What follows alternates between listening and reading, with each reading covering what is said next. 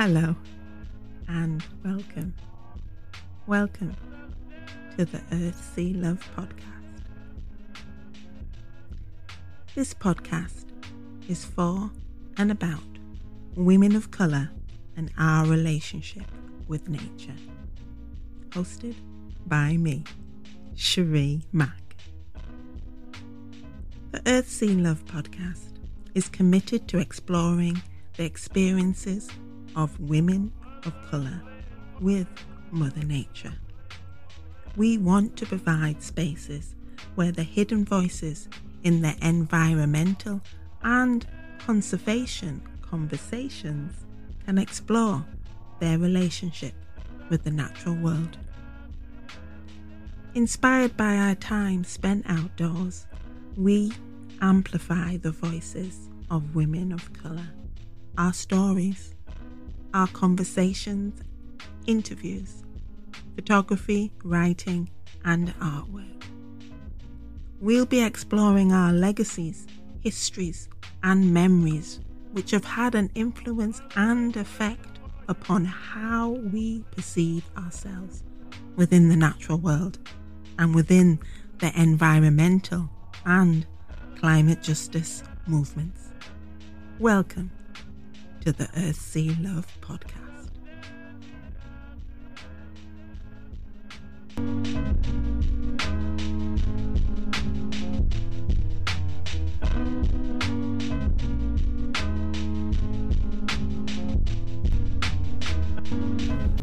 The Earth, Sea, Love podcast has been made possible by the funding from National Lottery Heritage Fund. Thank you. Welcome back to the Earth, Sea, Love podcast, and I do hope you are all keeping well. It's April 12th here, and the UK is taking steps to come out of lockdown. Retail's opened, restaurants and pubs can be open for outdoor drinks, food as well. The sun is shining, but there's a very bitter wind. We've been having some, as I like to call it, some kinky weather recently. Snow, hail, rain and sun, and then some more snow and some more hail, all in the same day in a matter of hours. And I'm saying to myself when I'm seeing it, we've really fucked with the climate now. This is like, that idea of the chickens coming home to roost because of what the Western world has been doing to the environment, to Mother Nature. So this episode with Rasheeqa Ahmad is all about herbs, herbalism, plant medicine, and body wisdom. And it was recorded in January 2021. I had a bit of a mix-up with the order of episodes, so but it's coming out now. It's coming out today, all right? And listening back to it when I was editing, it was just like, I remember this. It was so lovely to talk. It was a really warm and generous and open conversation. How she's a herbalist, a Western herbalist, but then has roots within Indian herbal ancient medicine. And how there's cultures and communities around the world who have this ancient medicine using nature and the natural resources around them to heal themselves, to keep themselves well, and how now within the Western world we're so far away from that indigenous knowledge and wisdom. And if only we could tap back into that, actually listen, respect and acknowledge that knowledge and practices, then we wouldn't be in the place that we are today I go back to that snow and that hail and that rain and sun all in one day. So out today, early, walking along the front, with Alan, and 20,000 steps there, and it was good to be out walking a little bit further than usual along the front, Colour Coast to Whitley Bay, all along to St Mary's Lighthouse, and really haven't been there in the past year. But it was good to stretch our legs a little bit further, because that's what I'm trying to do. In this episode, we have that conversation about the vaccine and the scare stories that have been going around about the vaccines, and that was in January. And I do mention the idea of debating if I'm going to be getting the vaccine or not. But I have had it. I had it in March. I had my first shot in March, and the next one's due in June. We'll see if that happens. But what I've been thinking and feeling recently is the idea of, like, we've had a whole year of being inside, not venturing too far away from home to keep ourselves and everybody else safe. But now, as I've been mentioning, there is a quickening in my energy, and there is that need and want and excitement, which is coated in fear, about getting back out into the landscape. And as I've mentioned, I am the writer in residence for Northumberland National Park, so I need to get out into Northumberland. But at this moment, from sitting in the comfort of my own home and then just really walking around my neighbourhood, it seems so vast and so far and such a major step to take. So what I'm saying to myself, and what I'm hopefully practicing in the next few weeks, is taking those small steps, slow and steady, widening out my circle of where I am allowing myself to walk. Okay, there has been the lockdowns, there has been the restrictions, but at the same time, there's been that internal fear and pressure on myself to stay close to home because it's safer. And now it's almost like peeling off these layers that I've been having around me of protection and keeping safe and being vigilant and not getting complacent by any means, still having those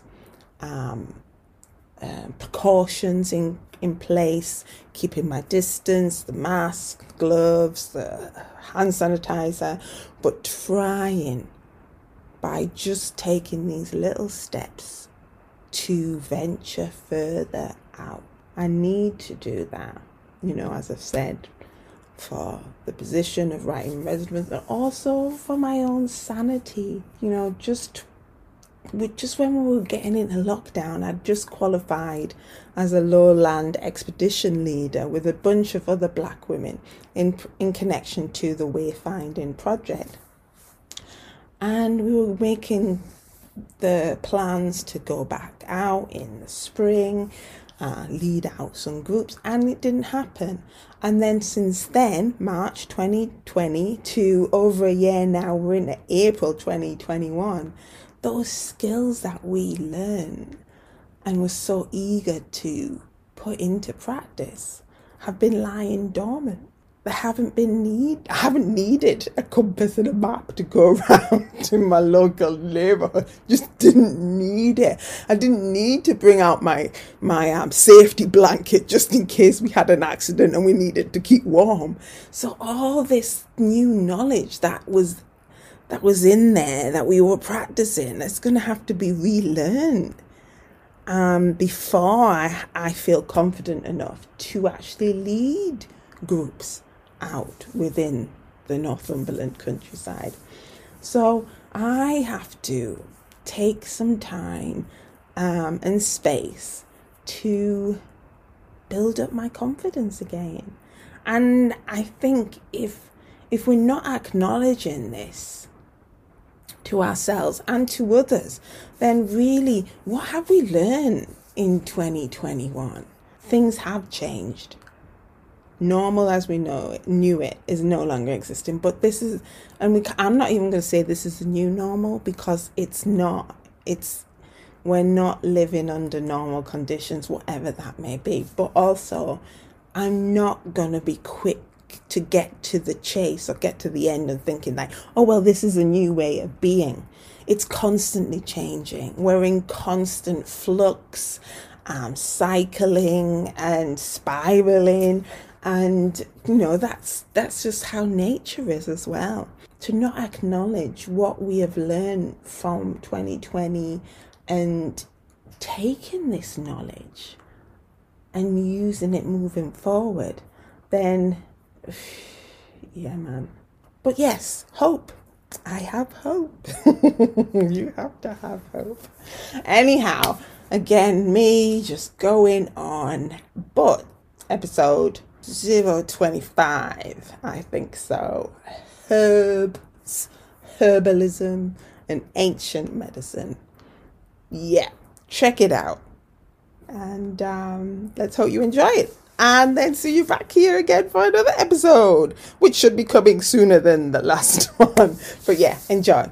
Thanks for being here. Bye for now.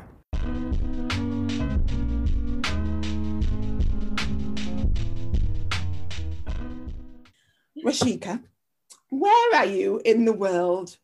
What can you see? What's the weather like? We do this to situate ourselves. Okay, so I am in Walthamstow, which is in northeast London, the London Borough of Waltham Forest. I'm indoors and the sky is grey uniformly, although the clouds are moving and there's that big wind going on, isn't there? So I can see the birch tree, silver birch outside. Nice. And fast moving clouds. Somewhere somebody told me, I think, and I'm trying to find where you read it. Maybe it's John Muir, but that idea, when you're in nature, you're actually inside. Yeah, that we say that we go out to nature, and go outside, but really, when we're in our usual lives, city or doing our day-to-day stuff indoors, we are actually outside because nature is where it's all happening. That's the connection, and it's to go into nature. So I need to find out who said that, but I'm asking you this because, like, how do you get into nature now, presently, because we're back into lockdown? So how are you trying to get inside of nature? Back inside.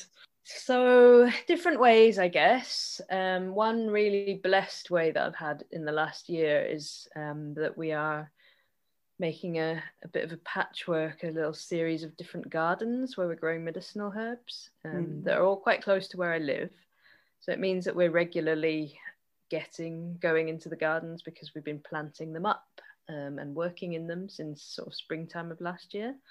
So right up until December, I had been going to these gardens weekly with our little crew, and we were able to do volunteer sessions as well. And there's one really amazing site, one of the four, which is a huge one on a big hillside in an area called Chingford, and that is just stupendous because it's huge. It's an old allotment site. Being on a hillside, it's got this incredible view over these reservoirs, so you feel like you're really out of the city there. And there's a lot of old trees, particularly a few really old mature oak trees there, as well as loads of overgrowth of bramble and blackthorn. So it's a real habitat for creatures, and when you arrive there's always loads and loads of birds twittering, so that does feel like being inside, let's say. I was going to say outside, but no. In the lockdown, it's kind of walking through the streets. I'm just always looking at the plants as well, like all the green leaves growing out of the cracks and whatnot. So Chingford, I'm thinking is that classed as a suburb of London? So it's E4, so it has got a London postcode, but it does start to go into Essex. So it is right on the edge, yeah. And when you go to Chingford, it definitely feels like a town outside of London, yeah. Yeah. You're saying about going outside of the city, but you're still noticing the stuff that's happening within the city. And I think my focus this year is going to be more on urban green spaces, because I think this last year has proven that we need to appreciate more what is on our doorsteps. And we have been exploring more on our doorsteps because of that forced closeness to home. But thinking before we go into that a lot, what is your profession? Because you've just said herbs and herb gardens, and I am really bad on herbs.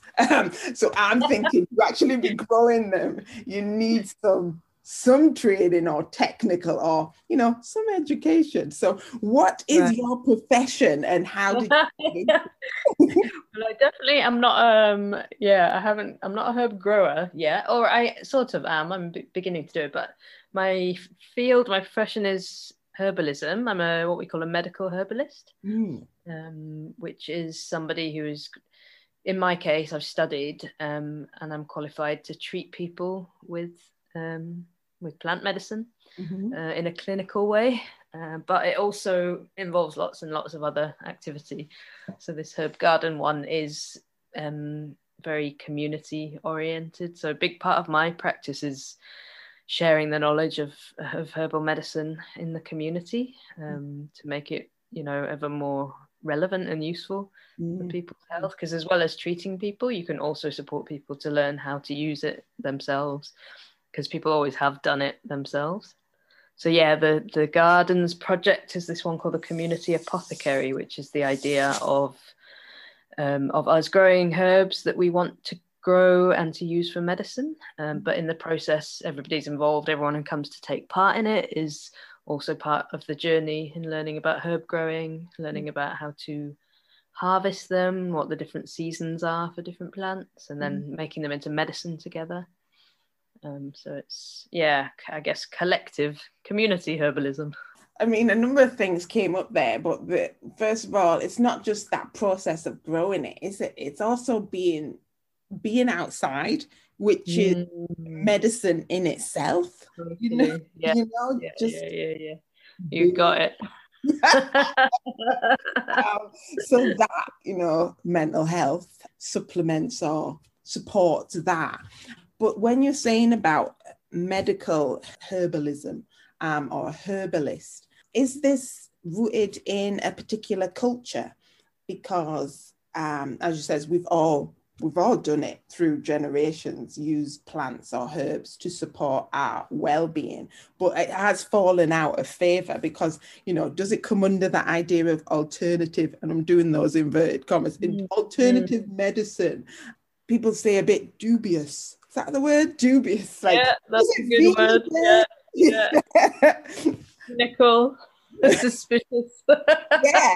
But as you're saying, it's a traditional thing, and it's been taken over by modern medicine, where it's scientists and it's doctors and they know best, sort of thing. But really, do we not know best about what is best for our bodies, etc.? Do you know?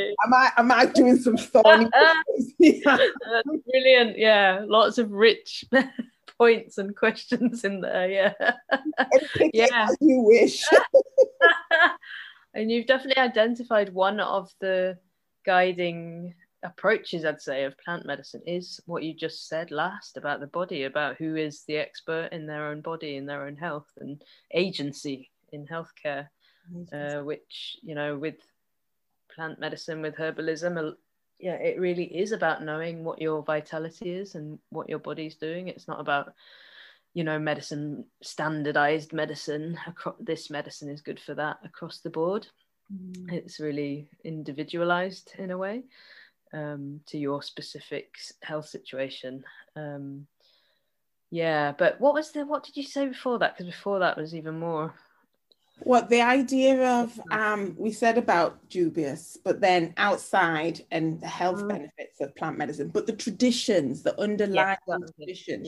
Is this a personal, cultural, traditional thing for you, and you've picked it back up and run with it?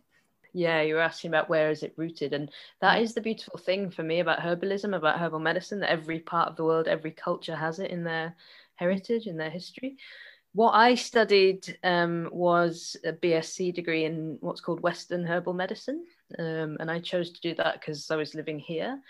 At one point, I'd been discussing with my mum the idea of going to study in India and to study Ayurvedic medicine, which is one of the ancient systems of India, one of the ancient kind of healing systems of life. But because those courses tend to be offered in Hindi and other languages, which I'm not completely fluent in, I decided to do it here. So it's a really interesting question that you ask, because it brings up a lot of stuff around, okay, whose herbs are we using? Whose knowledge are we using?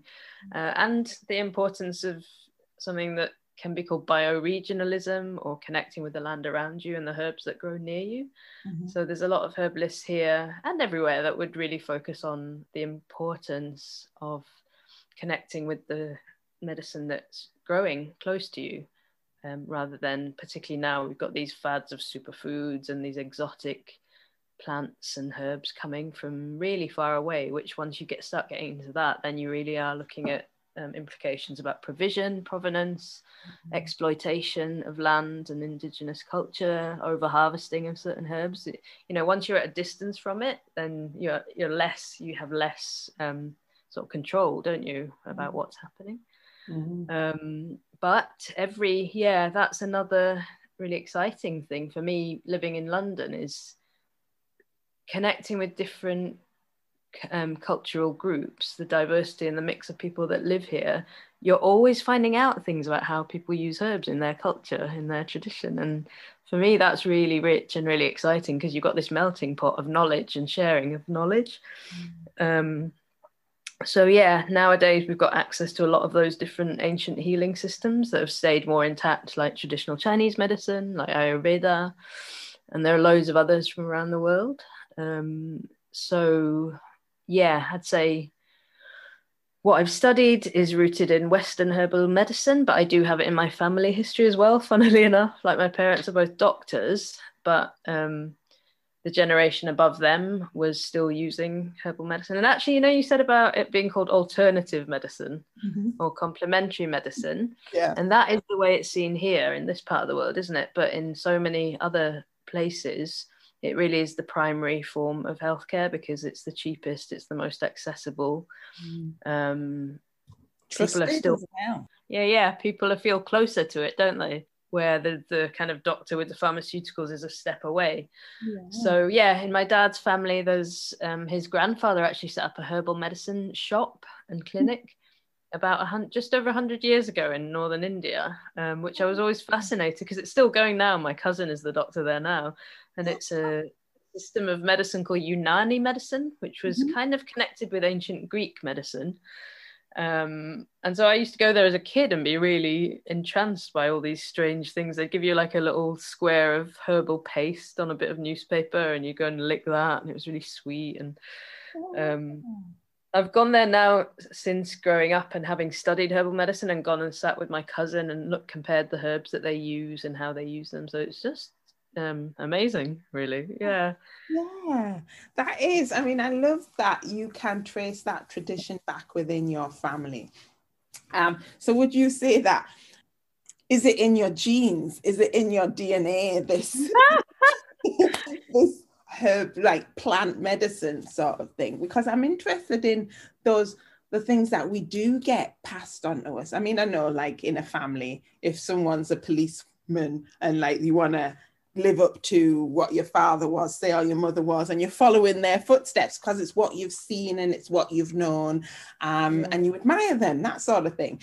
And this could be the same thing in case of, like, you've seen within your family there's doc, but is there something else that's passed on within the family that it is, you are still a herbalist, even if it's in a Western? And do you know what I'm saying? Yeah. And actually, because it wasn't something I went into immediately. I had taken another life path through my 20s, and then came to this a bit later, kind of coming up to 30. And at that time, when I decided to follow this direction and study the herbalism, I remember a cousin of mine saying, "Oh, look, it's in the blood. You've come around to it. You can't escape." And yeah, it's really interesting to look at that. One thing about the Dawakana, the medicine house, where my dad's family are, is that it's quite male oriented, quite male dominated. So that my cousin is a guy. Everyone that's been adopted there has been one of the brothers of the family. Although now I think his partner is also practicing there. But yeah, that's that's a little thing that I always come up against when I'm there. I haven't been there now for a few years, but that's something you notice and kind of go, okay, how does that work? But not that we always make jokes and they always say, you should come here and be the Hakima, like the woman doctor. So yeah, there's definitely this feeling of continuity, and then also a sense of like, it's also different from, ways in which we're practicing ourselves nowadays, because the idea of, about the history of healthcare and the inequalities in it as well comes up, doesn't it? What we've been talking about, trust issue. If we're thinking, I'm not looking at the news, right? Because it's usually dire. But something that I just looked at the other day was, the health authorities and some MPs saying that, and I'm using BAME because that's what they used in the article, but I don't use it myself, saying that we should be on the priority list for getting the vaccine because we've been disproportionately affected by the coronavirus. And because also we're saying like we're in frontline professions usually, that added thing of race should be put on that, or ethnicity. What also came up was the idea of like the majority of us, some kind of percentage, were dubious about the vaccine, of taking the vaccine. I saw that. Because there has been some scaremongering out there, and that's a loaded word as well, so I should use that with inverted commas, about pork being in the vaccine and alcohol being in the vaccine. Right. And definitely, putting out arguments there to make sure we don't have the vaccine, endanger us even more of being infected and dying, basically. But all this can be done because of that mistrust around the medical profession about the systems and how they are not got our best interests at heart. So when you're saying about herbal plant medicine, I'm thinking this is power because it is individualized. It is given back to the individual to choose and make those informed decisions about how they take care of their body. And when it comes back to that vitality, exactly. And how we're trying to thrive and survive under a system that isn't set up to help us thrive and survive. So when you're saying plant medicine, it is us taking back our power, remembering our roots. Do you have the plant medicine that will help against COVID? Because if you have, I'll help you get it out there, We have many, Sherry. But you really just really beautifully expressed it there. I'm making a talk this evening about radical herbalism.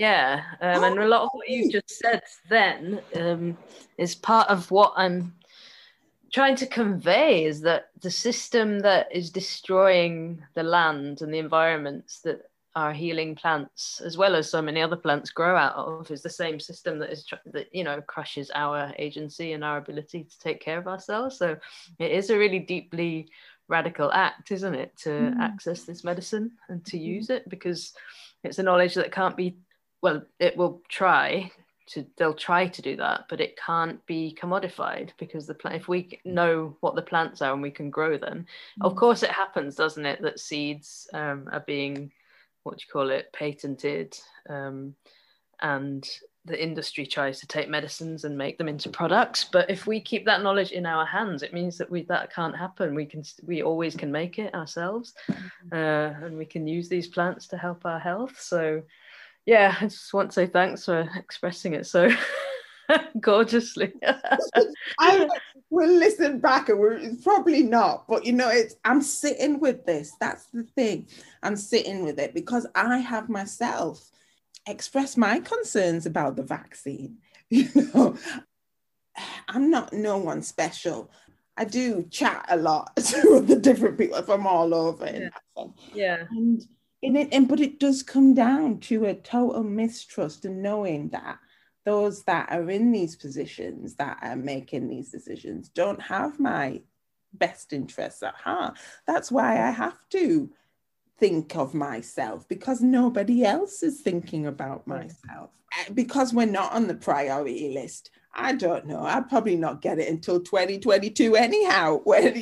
So I'm thinking, right, I don't have to make that decision at this moment. And I see that as a privilege in a sense that I can stay safe, be out of harm's way, and still live my life in a relatively good way and not worry that I'm going to be coming in contact with people who are infected because I'm not on the front line. I'm not in the NHS. I'm not in a service industry, etc., etc. I'm not an Uber driver. You know what I'm saying? It's a privilege that I am grateful for daily. So yeah, but this thing you're doing today, this radical herbalism, you got me at radical.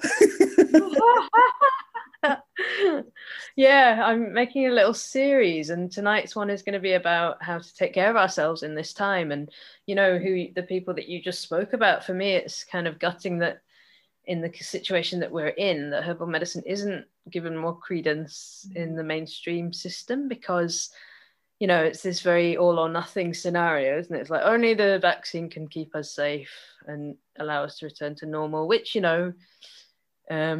all of these things are part of the picture. They're all kind of part of the truth, aren't they? But also that you must curtail your life. And not really, I've started to see sort of a few things now in mainstream media about supporting your immune system. But what I'm going to talk about tonight is about how herbal medicine's strength is in promoting and maintaining health. So it's not even necessarily about using it just when you're sick, Yes. but how it's a prime kind of preventative, health sustaining type of medicine. So that I feel much safer having herbs in my life on a regular basis. And if people like the Uber drivers and the supermarket workers and all the frontline people were able to, if they don't already, I feel like a lot of people who have it in their cultural practice will be doing that. A lot of the BAME they have these practices already as a daily thing, don't they? Using spices, using antimicrobial herbs, as well as other practices. But yeah, if people in general were having more access to that kind of health provision, I'm sure that it could make for a better situation. Because that's it, you're saying about preventative medicine and Western medicine here it's a case of like just treating the symptoms, isn't it? Yeah. It's after. And it's not actually getting to the root cause of a lot of illnesses. It's just let's treat this symptom and then we'll give you another pill because this pill is going to knock out that thing in you and it's going to make it's going to make you more sick, so we'll give you another. So that's how it's all set up, and it is because of money. The pharmaceuticals sort of, it's big money. And we get our money off giving people these pills and keeping them hooked on these pills and making them think that you really need these pills. So yeah, that was going down and medical. So, sorry, it's what's on my head. But no, let's go back. Herbalist, plant medicine. So do you have, and you treat people, so do you have your system set up in your home?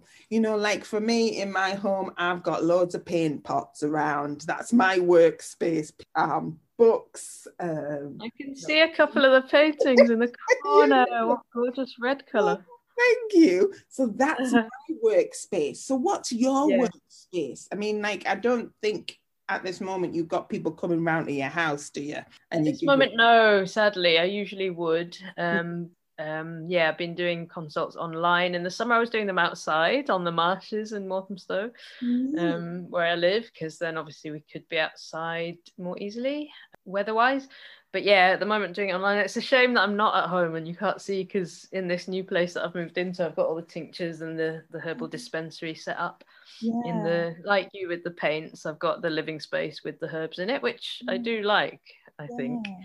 And because it's my own space now, it's suddenly like, everything's where I want it to be, and I can go and find things. So yeah, I've got all the herbs. So tinctures, which are liquid extracts of herbs, and then lots of dried herbs that I mix together to make tea blends, and then all the other paraphernalia that you have, like mixing jugs and bowls. And So how are you working now with the national lockdown?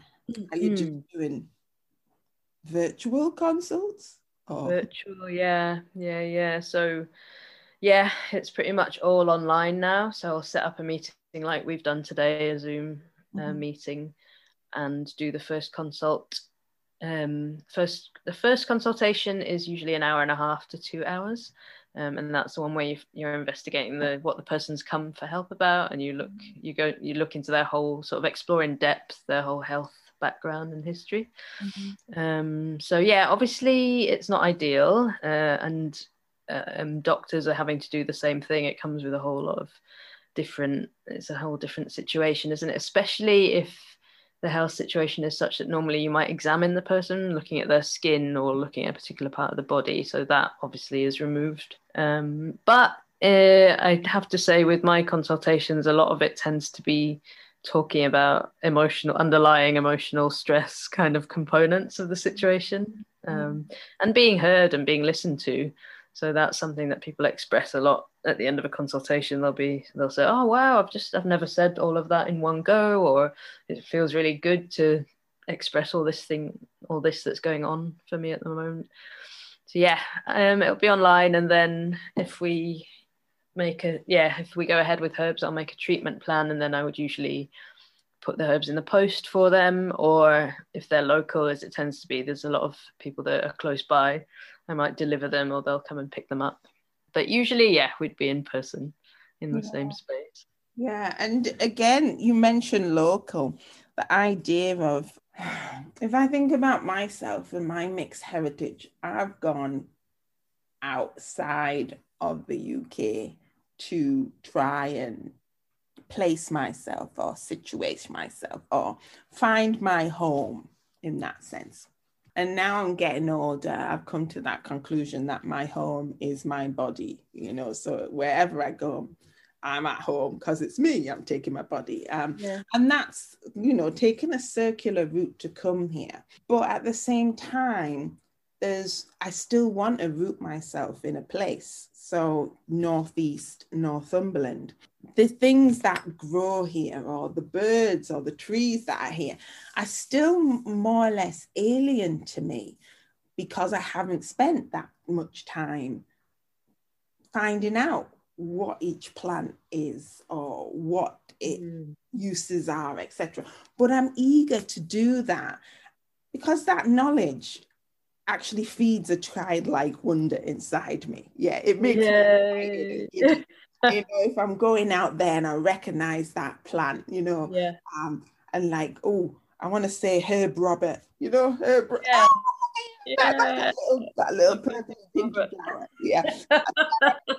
And I do that from a childlike wonder, but I do know that historically it has been there as exploitation and a domination and to be used, and how we're in this situation now because we have exploited, used and disused the natural environment.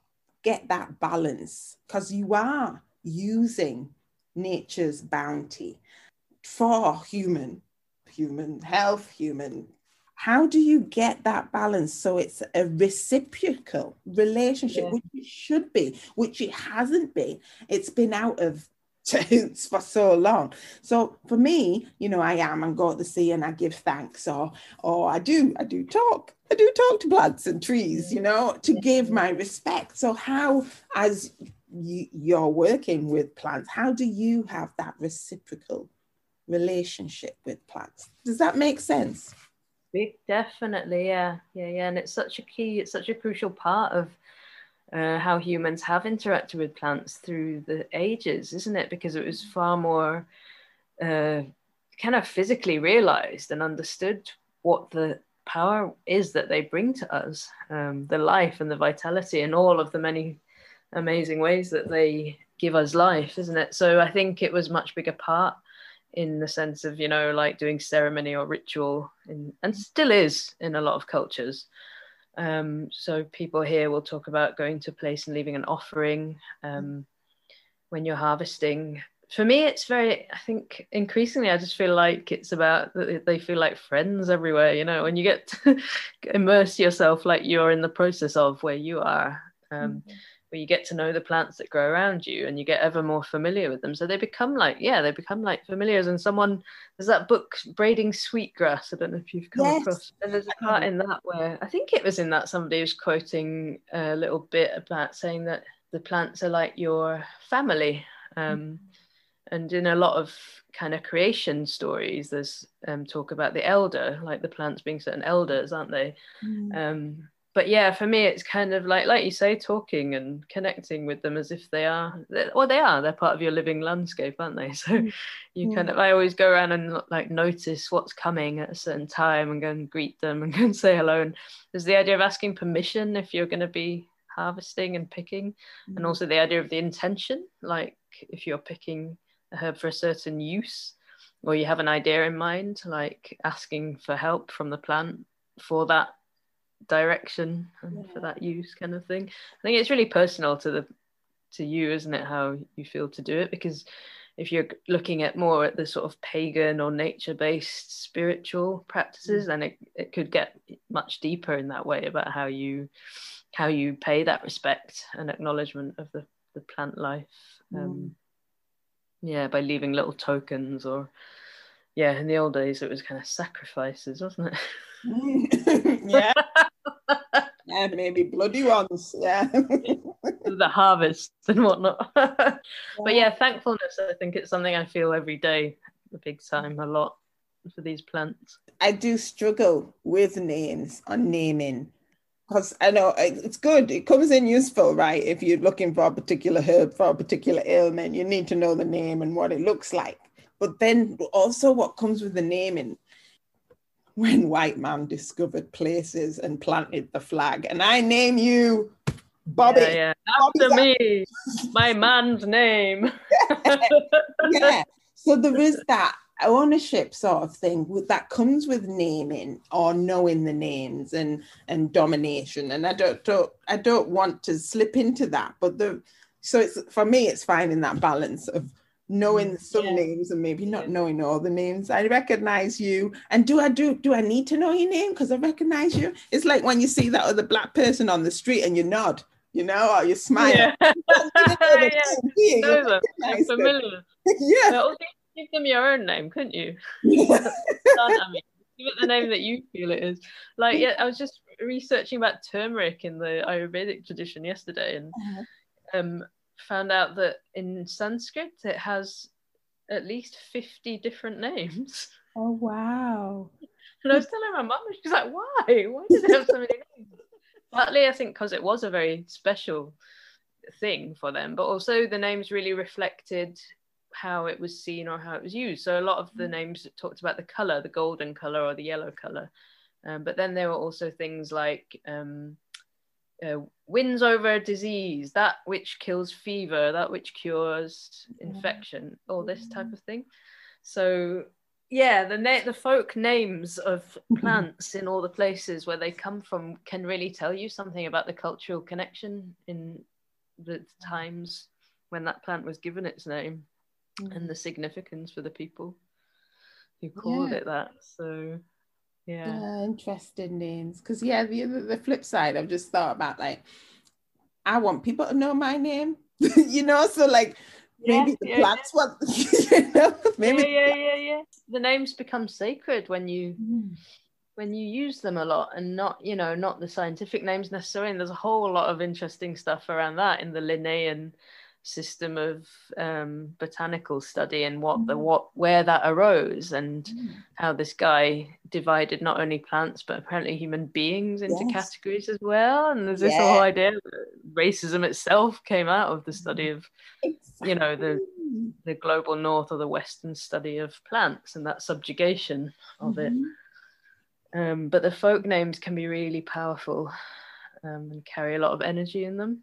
Yeah, energy. So do you have any favorites? Yeah. There's always yarrow. Yarrow's a big favorite. Yarrow, okay. I mean, it's one that many people would say is their favorite, but I do. Yeah, it's an amazing plant. I know a woman called Yarrow. Oh, wow. Who's that? A lovely woman who also is a podcaster and a writer. Right. She's lovely. So what's so special about yarrow? It's just a one that you see all around, and you wouldn't you'd know it if you maybe you do know it to look at. Really? And it tends to be everywhere, and it's got this white flower that comes in the summer and a very feathery leaf. So once you'd seen it, I'm sure that you probably would know it. Look now for yarrow. Yeah. That's it. Give me one and I'll look for it. And I yeah, I know you. You know me. What can it be used for then? So it's one of these that's got an incredible array of uses. It's an amazing plant. It's very sculpturally beautiful, like a very sturdy stem and this leaf that kind of comes out at an angle, very feathery. But it's seen as a potent plant historically. It's been used around the world in similar ways. You know, this idea of cultures that might not necessarily have had contact with each other, but independently developed these uses. The plant. It's got a strong connection with the blood. Okay. So what we call a circulatory tonic. Idea is that when you drink it as a hot infusion, it'll get your blood flowing so it can warm you up. Might be good after the sea. Good after the sea, exactly, yeah, definitely. So traditionally it was used as a fever herb because it would have this diaphoretic effect. So when you drank it really hot, it would bring the blood to the surface, to the peripheries, and help you sweat and cool off. So there's this traditional mix of elderflowers, yarrow, and peppermint, which all have this similar effect of helping you break a sweat and release heat. So it was seen as a good natural way of managing a fever rather than suppressing it. You're supporting your body to manage it more effectively. But also these herbs have also got antiviral activity in them, in their oils that you smell. Any aromatic plants means they've got oils in them that are working, they're active against bacteria and viruses and different pathogens.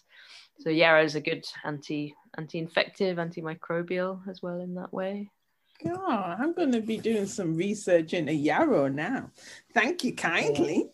That's just a tiny bit. It's one of these where you're like, whoa, is there anything it doesn't do? The famous thing about it was that it stops bleeding because Achilles was supposed to have used it. That's one of the myths about it. And its name in Latin is Achillea. Okay. The species, the genus name, referring to that use of stopping bleeding externally on the skin. Yeah, lovely. Thank you. I'm going to... I love that. Thank you. Go and have a look. Go and have a look. No, I am going to. Oh, yeah. It grows up there. It definitely likes to grow by the sea as well. But it'll be very little just now, like very small and feathery and close to the ground.